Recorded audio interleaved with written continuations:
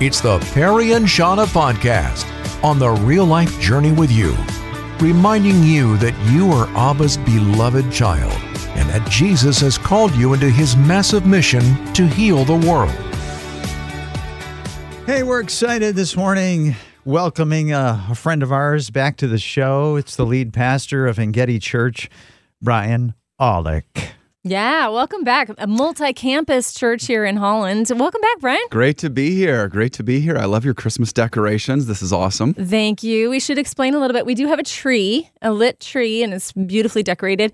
And then this is my artistic work on the booms. So there's booms in the center of the studio that hold the mics, and they head out in each direction to each person. Like a spider. It's kind of like a spider, yeah. And I wrap lights around the booms. You guys haven't posted pictures of this yet, huh? No, we should We do need that. to do that. Come on, that's this morning. And the jingle bells. What's the story there? You just randomly ring them? Sometimes she does. I just get in the mood to just... Wow. This is me right now. This is not a recording. I haven't even practiced. That's amazing. That's amazing. Okay. Those lessons are really playing out here. Thank you. Wow. See, no, that's not me. Those are the sound effects ones. See, but Perry just have buttons. I'm actually playing the actual instrument, bells, bobtails. Yeah, you can clearly tell that Perry has not practiced nearly as long as you have. I have to admit, her sound effects have more integrity than mine. Yeah, I'm afraid so. Yeah, that is. There's an authenticity to realism. it. Right. Realism. And that's big today. People want real. They want authentic. Yeah. Speaking of The real, canned stuff. Brian is real. Brian is real. Brian here. is here. And we're so glad to It's have not you your here. AI. You're not a doppelganger. No, someday though I'll send that in. I don't know. What do you say? Your doppelganger. Send your.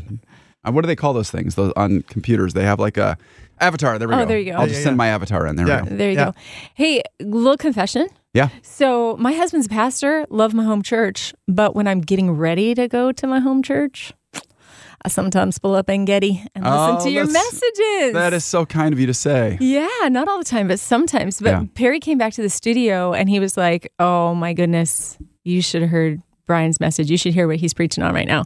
And so we're like, well, let's get him in the studio and let's talk about it. Yeah. So you're doing a series right now. Tell us what you're doing. Yeah, well, we took these 3 weeks leading into Christmas and are kind of taking us into Christmas by studying the life of Esther. And she has just such a cool story. But it's a weird book of the Bible because nowhere in the book of Esther is God explicitly mentioned. And so I keep saying week after week here that God is everywhere behind the scenes and between the lines. Because even though it doesn't say God did this or God did that, you see traces of God's work in Esther's life. But it's, if you know a little bit of the story of the background of a little bit of the background of Esther. So she was a double orphan and so grew up without mom or without dad. And her family was exiled from Jerusalem into the Babylonian Empire, which ultimately then would become the Persian Empire when Persia took over. And so I think it feels like up to that point in Esther's life, she's been in the dark. And so that's what we're trying to explore during the series is just where is God when it feels like you're in the dark. I love this. And I got to tell you, when Perry said you were talking about Esther in December, I was like, the Christmas series is Esther? I love it. What made your heart lean that direction? I think that I was reading Esther and I thought this is a perfect, and you're kind of the big climax of the series comes actually this coming Sunday, and I'm jealous because another pastor on our staff is teaching it, which I had to give it away to him. But here is Esther, this very unlikely savior, is what she becomes. And she's vulnerable. She's the last person you would have expected to be the one who saves the Jewish people. And I thought, what a beautiful way to pave the way to the birth of Jesus, who is just as unlikely of a savior. And so that's what led to it. And I know during the Christmas time, obviously, on the one hand, we're ringing jingle bells. On the other hand, this is a tough time for many people, and it brings back sometimes difficult losses of the past, difficult memories, things that they wish were different than they are. And so I thought, even though it seems a bit, like it's not the holiday cheer vibes, I thought, let's just be real that difficult things are going on, and let's look for God in the midst of the darkness. Yeah, and this ties into Hanukkah. Hanukkah is the celebration of the Jews' deliverance by Esther through Mordecai, and so this is the same time of year of Hanukkah, so it does fit this time of year. You know, I'm embarrassed to say I did not think about that. So thank you, Perry. I am just going to send my avatar next time. Okay, so yeah, we're going to get into this story, but somebody's living in the dark right now. They're in it. Man, they are just, it's so pitch black, they can't even see the hand in front of their face, 3 inches in front of their face. What can you say to them? Yeah, I mean, there's a few ways to me that you see the hand of God in Esther's life, even when it feels like the dominant theme is darkness. And one of them is a person that God raises up in her life. And specifically, his name is Mordecai. And if you're familiar with the story, she's raised by her cousin Mordecai, so he had a significant number of years on her. But from what we can tell in the story, he was an upright Jewish man who saw his cousin as a double orphan and said, I can help her, and really raised her as a father. And I think that's one of those ways that you go, look at, it may feel like Esther has been abandoned, and I'm sure she felt that way. No parents, family has been ripped from our homeland, foreign culture, foreign language, foreign everything. And it really made me think and reflect for my own life about the people God has raised up in the dark times to help support me. I thought about being at a run in seminary, and seminary for some guys might have been like just they killed it and it was great. It was hard for me. I mean, Greek and Hebrew, and I had no formal Christian education, so literally virtually every term I was learning was new. And at one point I just thought, I want to give up. I feel like I'm in the dark. I don't feel like I can get through this. I don't think I can do this. And really was just thinking about quitting all the time. Mm-hmm. In the midst of that, I had my first preaching class. And a professor, the professor of that class came up to me afterwards. And I remember he said, Brian, I preached my first message. I'm sure it was terrible, but he came up to me afterwards and he said, Brian, I think you have a gift here that you should pay attention to.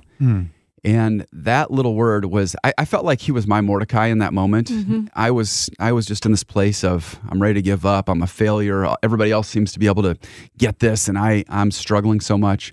And that little word of hope was all I needed to keep going, was God showing up in the dark.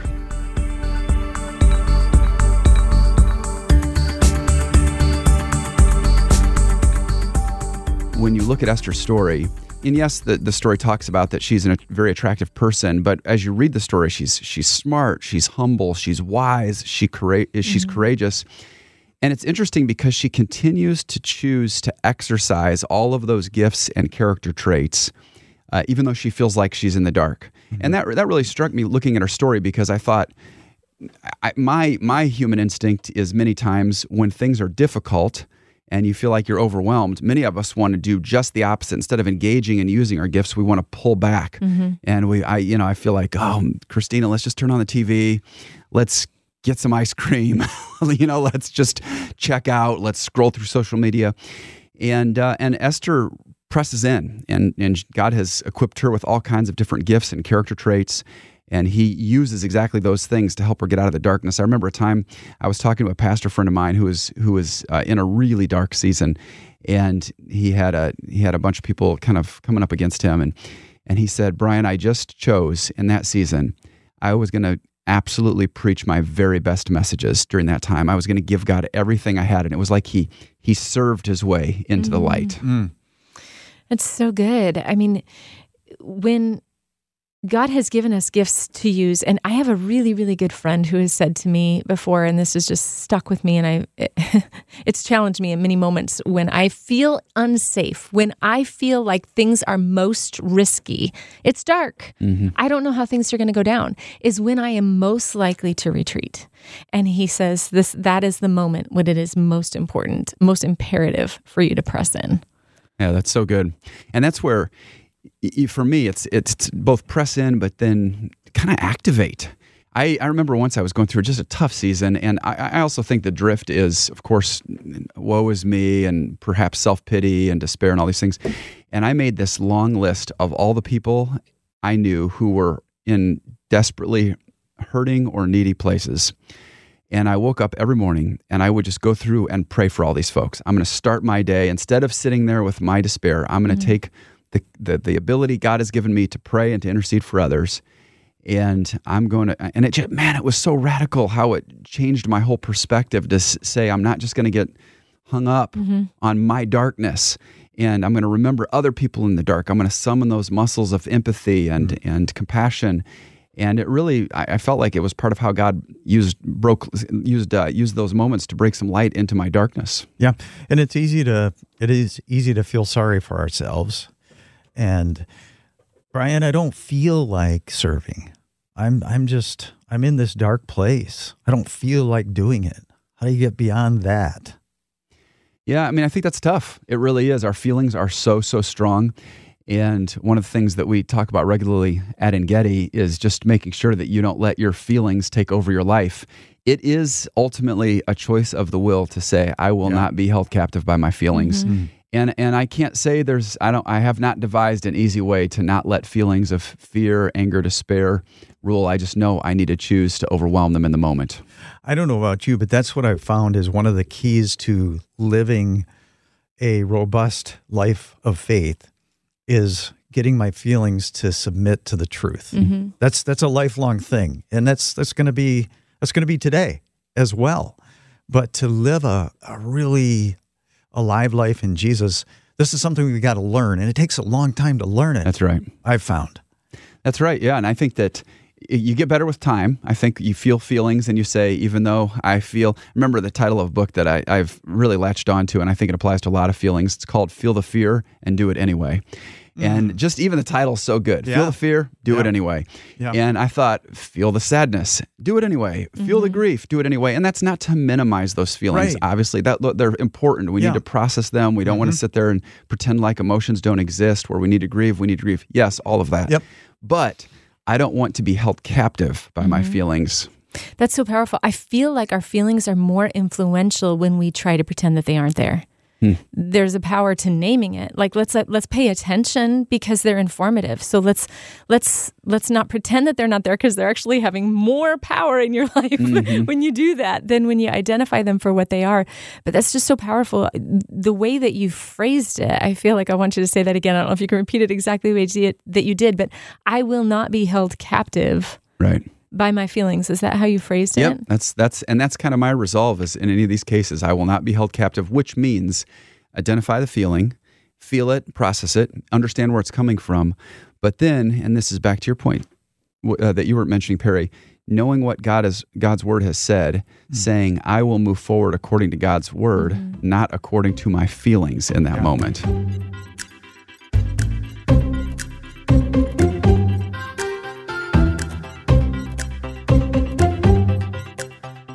You also had the favor of the Lord on her.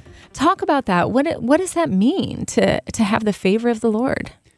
Well, I think a big thing in Esther's story is we've got this book where Esther's going through dark times, and you see God at work in her life. And 3 times within the text, it talks about, while she's in this competition of sorts, it talks about the favor being upon her. And what's interesting about that is when you study favor in the Bible, while on the one hand favor is expressed through people, it's ultimately a gift from God. And I think about a verse in the book of Daniel, chapter 1, where it says, now God had caused the prison official to show favor and compassion to Daniel. And so it's this idea that Esther has these, again, little bursts of light. She's still in a difficult context, to be sure. But these little bursts of light where God's favor is showing up. She has, when she first enters in this competition, the guy who's sort of over it just takes a particular interest in Esther's life. And then as she continues to progress through the journey, other people continue to give her favor. Now, we can read that as just favor, but ultimately that's a gift from God. That's God choosing to bless her in very specific and unique ways. And I think the same thing happens in our lives. We have these dark times, and I'm sure you guys would have stories about that where you think all is lost, it feels dark, it feels desperate. And then in the middle of that time, if somebody loses a job, and then you have a friend who says, oh, my company's hiring. Do you know anybody who's looking? That's favor right there. Yeah, and even like seeking, going to rehab. If you're an addict, if you're struggling, if your life is just crashed and burned, if you tap into or if you lean into rehab, that's God's favor. Yeah. So yeah, I feel like stepping into this position was one of those moments for me. I was in one of the darkest seasons of my life, and not seeing a way forward. Sitting in the midst of this, and God opened up this door for me. And even when the conversation came, a friend of the station manager had a friend who was a mutual friend of mine who had been working with the staff that I was on staff at church at that time, and he said, "I think you should connect with Shauna." Anyway, Jack reaches out to me, and I'm thinking, this is crazy. I don't have any of the qualifications for this job. This is ridiculous that you would even consider me. I, in fact, spent 20 minutes trying to talk him out of it. I just said, maybe I know who she is. Maybe I'm the connection. Yeah. But I'm not your girl. But God had something in mind. That's such a great example. I was having a conversation with Matt Scogan, who's the president of Hope College, for my soon-to-be-released podcast in January. And he had a breakthrough where Malcolm Gladwell, the famous author and podcast host, asked if Matt could come on to his podcast. And Matt was saying, I would love to say we had this master strategic plan that led to this whole thing. But the truth be told, it was just favor. And that's what happens. Even in those dark times, those little bits of encouragement, it could just be an encouraging word or a card or a gift. That's God saying, I'm still here. I still see you.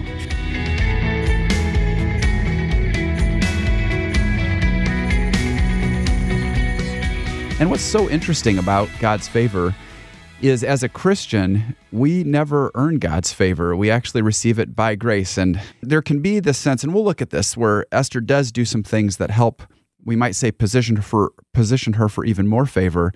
But we know as Christians, the reason why we receive favor is not because we are so good or because of what we have earned or how we have performed, but rather how Jesus performed on our behalf. Yeah. And so Jesus lives a perfect life. He dies on the cross a perfect death, the one we deserve to die. And not only does he take all of the punishment for our sin, but we get the rewards for his perfect life. We get the favor that he deserves. It's crazy. It's amazing. Yeah. And so even today, when we experience favor, it's not because I'm living just the perfect life, doing all the right spiritual things, and so perfectly faithful to Scripture. I first experienced favor because what Jesus did, and I get to receive the favor that he was deserved and he was due, gets to be expressed by God into my life. And so that's really it's important to remember that. I think of in Esther, she ends up winning the crown. And I think of James chapter 1, verse 12, where it says about us, blessed is the one who perseveres under trial, or we might say, blessed is the one who perseveres in the dark.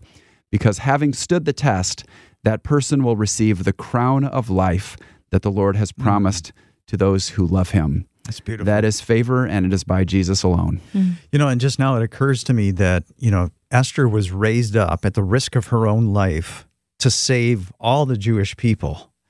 And Esther points to Jesus. That's right. A true and better Esther is Jesus, who not only risks his life, but gives his life. It's just so cool to see how the Bible is one story. That's right.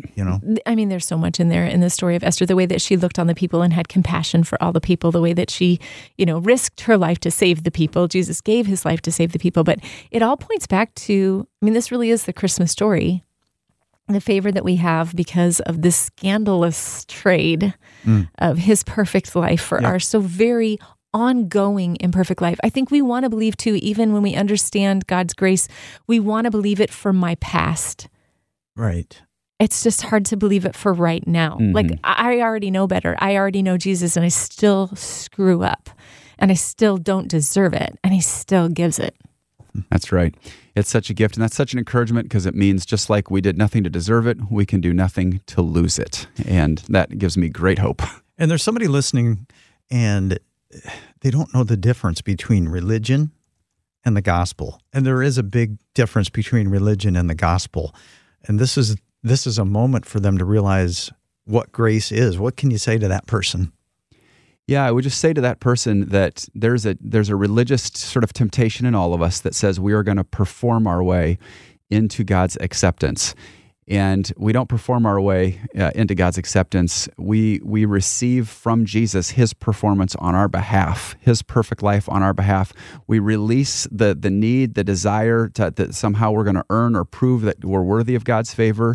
We simply receive the free gift of Jesus into our lives. And from that point forward, because of what he did, we receive all of the blessings and the gifts of his favor in our lives.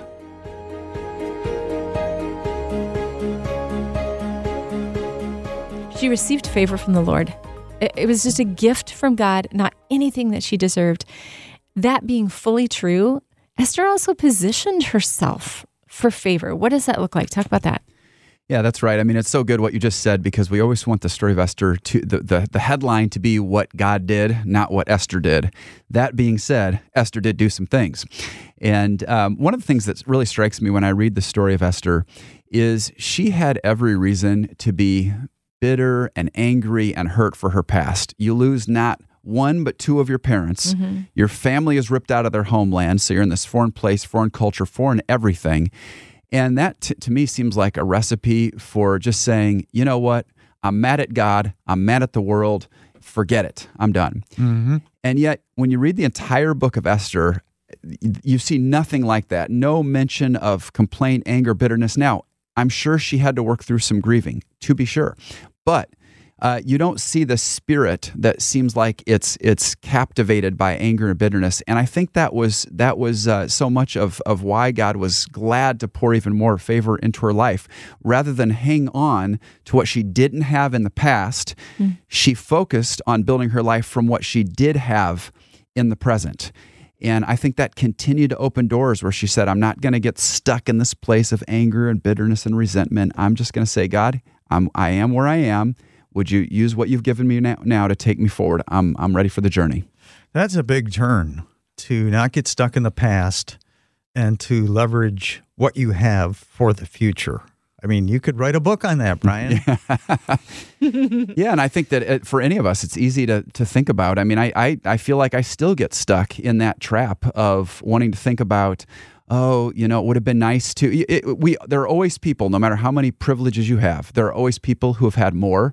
And I'll tell you, one of mine is I see guys who are raised by pastors. And as much as we joke about being a pastor's kid, well, I see some of the folks I know that were raised by pastors, and I think, what a leg up in ministry. They got to watch what it means to be a church leader and serve as a pastor. And I know some guys who are pastors' kids, and they just started way further ahead because they were raised in this environment of church leadership. And I think, well, wouldn't it be nice? And God, I would have liked to have you do that in my life, and that would have put me way forward. And where would I be now if that would have been the case? And at the end of the day, I've heard the Lord need to say to me so many times, I'm embarrassed by how many times he said, Brian, I have given you everything you need to go forward. Mm-hmm. You don't need to hang on to what you didn't get in the past, opportunities you didn't have, people you didn't know. Mm-hmm. I have given you everything right now for what I'm calling you to do in this time and into the future. And I just have to trust that.